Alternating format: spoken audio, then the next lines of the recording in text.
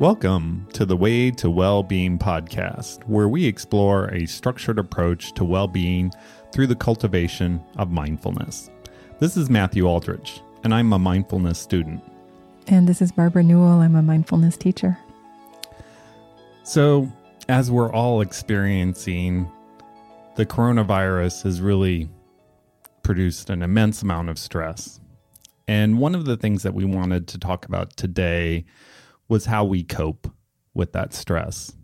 And so what is very normal is to run away, to want to numb it, and also to escape it.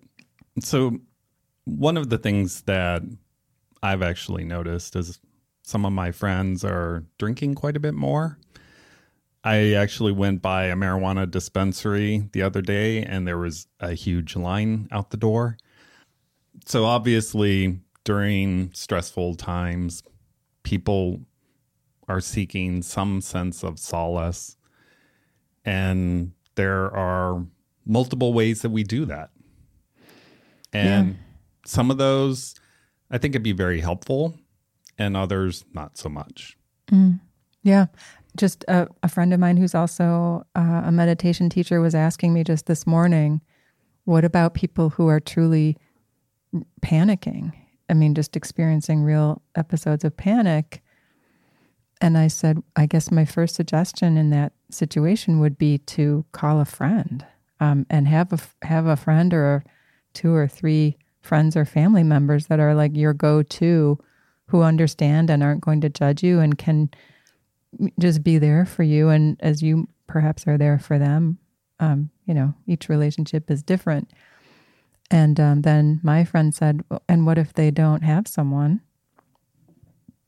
And really this conversation we're having is about resourcing. We've talked a little bit about resourcing, and we've talked about self-compassion and finding the things that help us to connect with that sense of being held with compassion, without judgment, with understanding, just to meet the pain of the moment. So my friend said, and what if they don't have a person to call? And the next thing that came to my mind is that pets, like a dog or a cat, can be immensely reducing of stress for people. That's certainly scientifically been documented. If you don't already have one in your home, I know it's true that a number of people already have been going to the humane societies, to the shelters, and fostering or adopting an animal that needs a home. And if that's not an option, because some of us live in places where we're not permitted to have pets, the next thing that came to my mind was music. Luckily, there are lots of free sources for music, and we can experiment. Also with meditation teachers, for that matter. There are all kinds of wonderful teachers. Each of them has their own flavor and style, and we can listen to their talks, to their voices as much as we like, or to, as I was just saying, to music, finding kind of your vibe, the thing that helps you calm down. For some people, it might be Native American flute. For another person, it might be Bach, whatever it is. Some people like to listen to, Enya or New Age or something. So just really, again, as we did touch on before, about finding out what helps you to calm down. And if none of those things is helping, if there's just a really acute suffering of, for example, panic or, traumatic fear that's coming up, we may need to explore medication. I mean, for some of us, that is the thing that can bridge us over into where then we're able to cultivate a meditation practice. And that would be working with a therapist or a psychiatrist to really explore prescription medication. That's right. Yeah. Illicit drugs and again, so that's helpful. Yes, exactly. So we are talking about medication now, and so there's what we call self-medicating, right? And then there's medication with supervision and guidance, so that we don't end up doing more harm than good. And there's a lot of people probably who are self-medicating right now, and I mean, we talk about drugs and alcohol, but there are other ways that we may be self-medicating and escaping. Numbing, yeah. I mean, you talk about music as a positive mechanism. How about, what are your thoughts on TV? Mm. Well, with really anything that we're talking about now, anything that we're reaching for to modify, to alleviate the suffering, the pain that we're feeling, my recommendation is to do 3 things, simple things. Notice how you feel before you do it. Notice how you feel while you're doing it. And notice how you feel after you've done it. So some things that we reach for, maybe we're starting to feel, a strong fear coming up and or a shame or a low self-esteem. Maybe we've lost our job. We can't provide for our family. Whatever it is, whatever suffering is coming up, we reach for something. It might be alcohol or, whatever. It might be watching a really violent show or something. And we're feeling lousy. We reach for the thing to numb it. And then after we've done it, we actually feel worse. And then we have to reach for something again because we're feeling worse. It's so perpetual, yeah. That's where mindfulness can really help us. So it's not to judge ourselves. It's not to say, I'm a bad person because I reached for this thing instead of doing the more wholesome thing and going out for a walk. Right. That does not help. No. We cannot judge ourselves into getting healthier for the most part. But just to really, have the compassion and just say, okay, I'm feeling really bad right now. I'm feeling, my stomach is in pain, or my heart is hurting. I need some help. And here are my kind of go-tos. I'm going to try this thing. I'm going to try that thing. And so how does it feel when I connect with whatever that thing is? Maybe it feels just that easing of the suffering that I'm forgetting, or I'm somehow buffered from the intensity of it.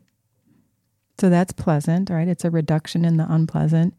And then afterward, do I feel like I can resume my my more conscious behaviors and choices about what to do next?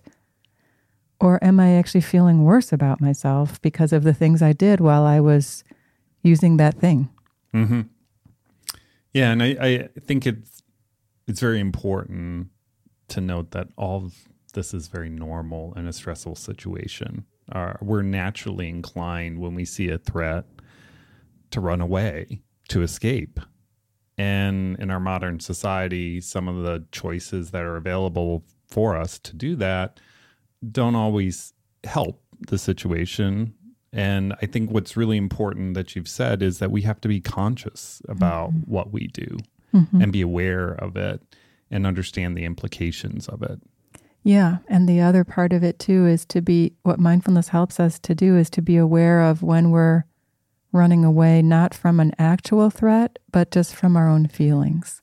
And that usually isn't very helpful in the long run. Yeah. And very much a lot of this is very perceived threats. Yeah. And so it's creating those emotions because we're circulating the fear. Yeah. And our mind, once again, is traveling into scenarios in the future based on bad things that happened in the past, maybe 1 or 2 bad things that we just keep replaying and saying, oh, it might be like that, and really scaring ourselves. Yeah. So I think one phrase that I would really hold close in these kinds of times is, and I think it's often used in the communities, of recovery, is one day at a time. Absolutely. One day at a time. And that's what I said to this friend of mine who was asking about if someone's panicking and they don't have a person. And that was what I eventually said to them was one day at a time. Yeah. Maybe 1 hour. Yeah. So as we were just talking a moment ago about those situations where we may need to work with a therapist and or a psychiatrist, if perhaps we do need for a period of time some medication to help us come back to a stable sort of baseline level of being able to function and make clear choices. And this is also where my own work in working with people one-on-one with mindfulness is a tremendous complement to that, because Often people are meeting perhaps once a week or every other week with a therapist, maybe even less often with the psychiatrist about their prescription. These practices, when I'm working with someone one-on-one with mindfulness practice, with self-compassion practice, with resourcing, perhaps if that may be their primary mindfulness practice for the first several weeks, is really getting to know the resources that help them feel a sense of comfort and centeredness again. Mm-hmm. So this is where the one-on-one work is really beneficial if you are able to put that into your schedule and your budget, of course. And there are other options as well. There are meditation groups with teachers. There are many resources. So I think it's interesting you bring up the point about prescription medication that oftentimes may be necessary for people who have chronic anxiety or depression or what have you. Really debilitating. Yeah. Yes, because there are people in the mindfulness community which are not very supportive of that. What are your thoughts on that? Yeah. So I think you can tell from what I have been saying, and this is certainly true with the psychologists and mindfulness and meditation teachers with whom I have trained and been mentored and worked with, Jack Kornfield, Tara Brach, and even the Zen master Thich Nhat Hanh. They, to one degree or another, the consensus was that there are situations where medication is appropriate and the skillful choice to make. It's almost always better if we can add the mindfulness component in addition. And yes, it's true that I don't personally know who might be out there telling people that they should never ever use medication. I do know that there are practitioners who tend to feel almost a kind of a shame or embarrassment, like, well, if I were a real practitioner, I wouldn't have to do this, or yes, I'm not being my real self if I do this. And I just want to say that that's a notion that may be a kind of a self-judgment that we put on ourselves, and that we don't have to do that. If experientially we really feel we've tried medication, we don't like the way we feel, that's a conversation to have with the prescribing psychiatrist and the therapist. So you may want to adjust it perhaps as you continue in your mindfulness practice and just the other supports, you may be able to reduce and remove it eventually. It's just, this is unique. I mean, each person has their own pathway, and I just really encourage them to, not just make kind of blanket judgments about it, yes or no, but to really talk with people who are sensitive and understand what your goals really are.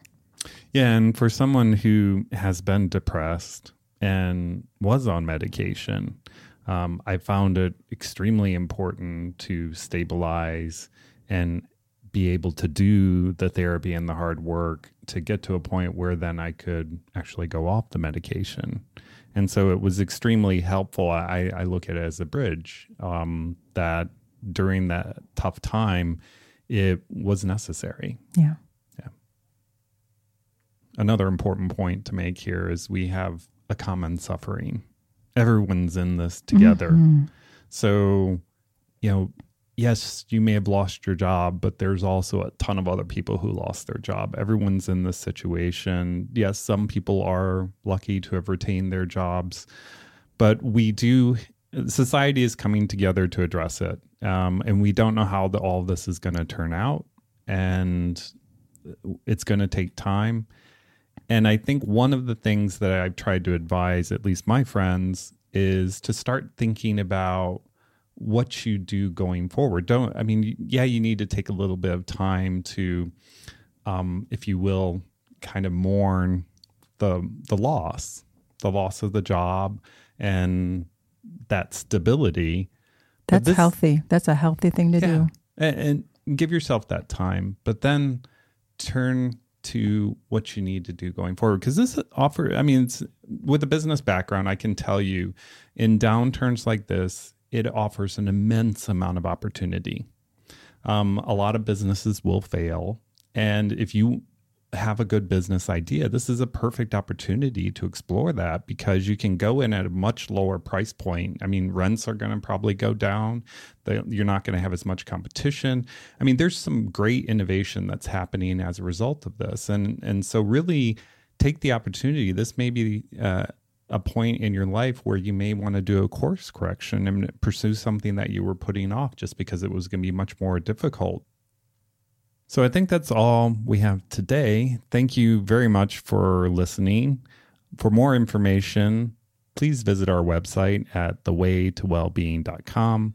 And for information on how Barbara can help you, visit her website at barbaranewell.com. She's actually available for one-on-one coaching sessions, and initial sessions are available for free, and you can book those directly on her website. Thank you very much, and have a wonderful day. Thank you.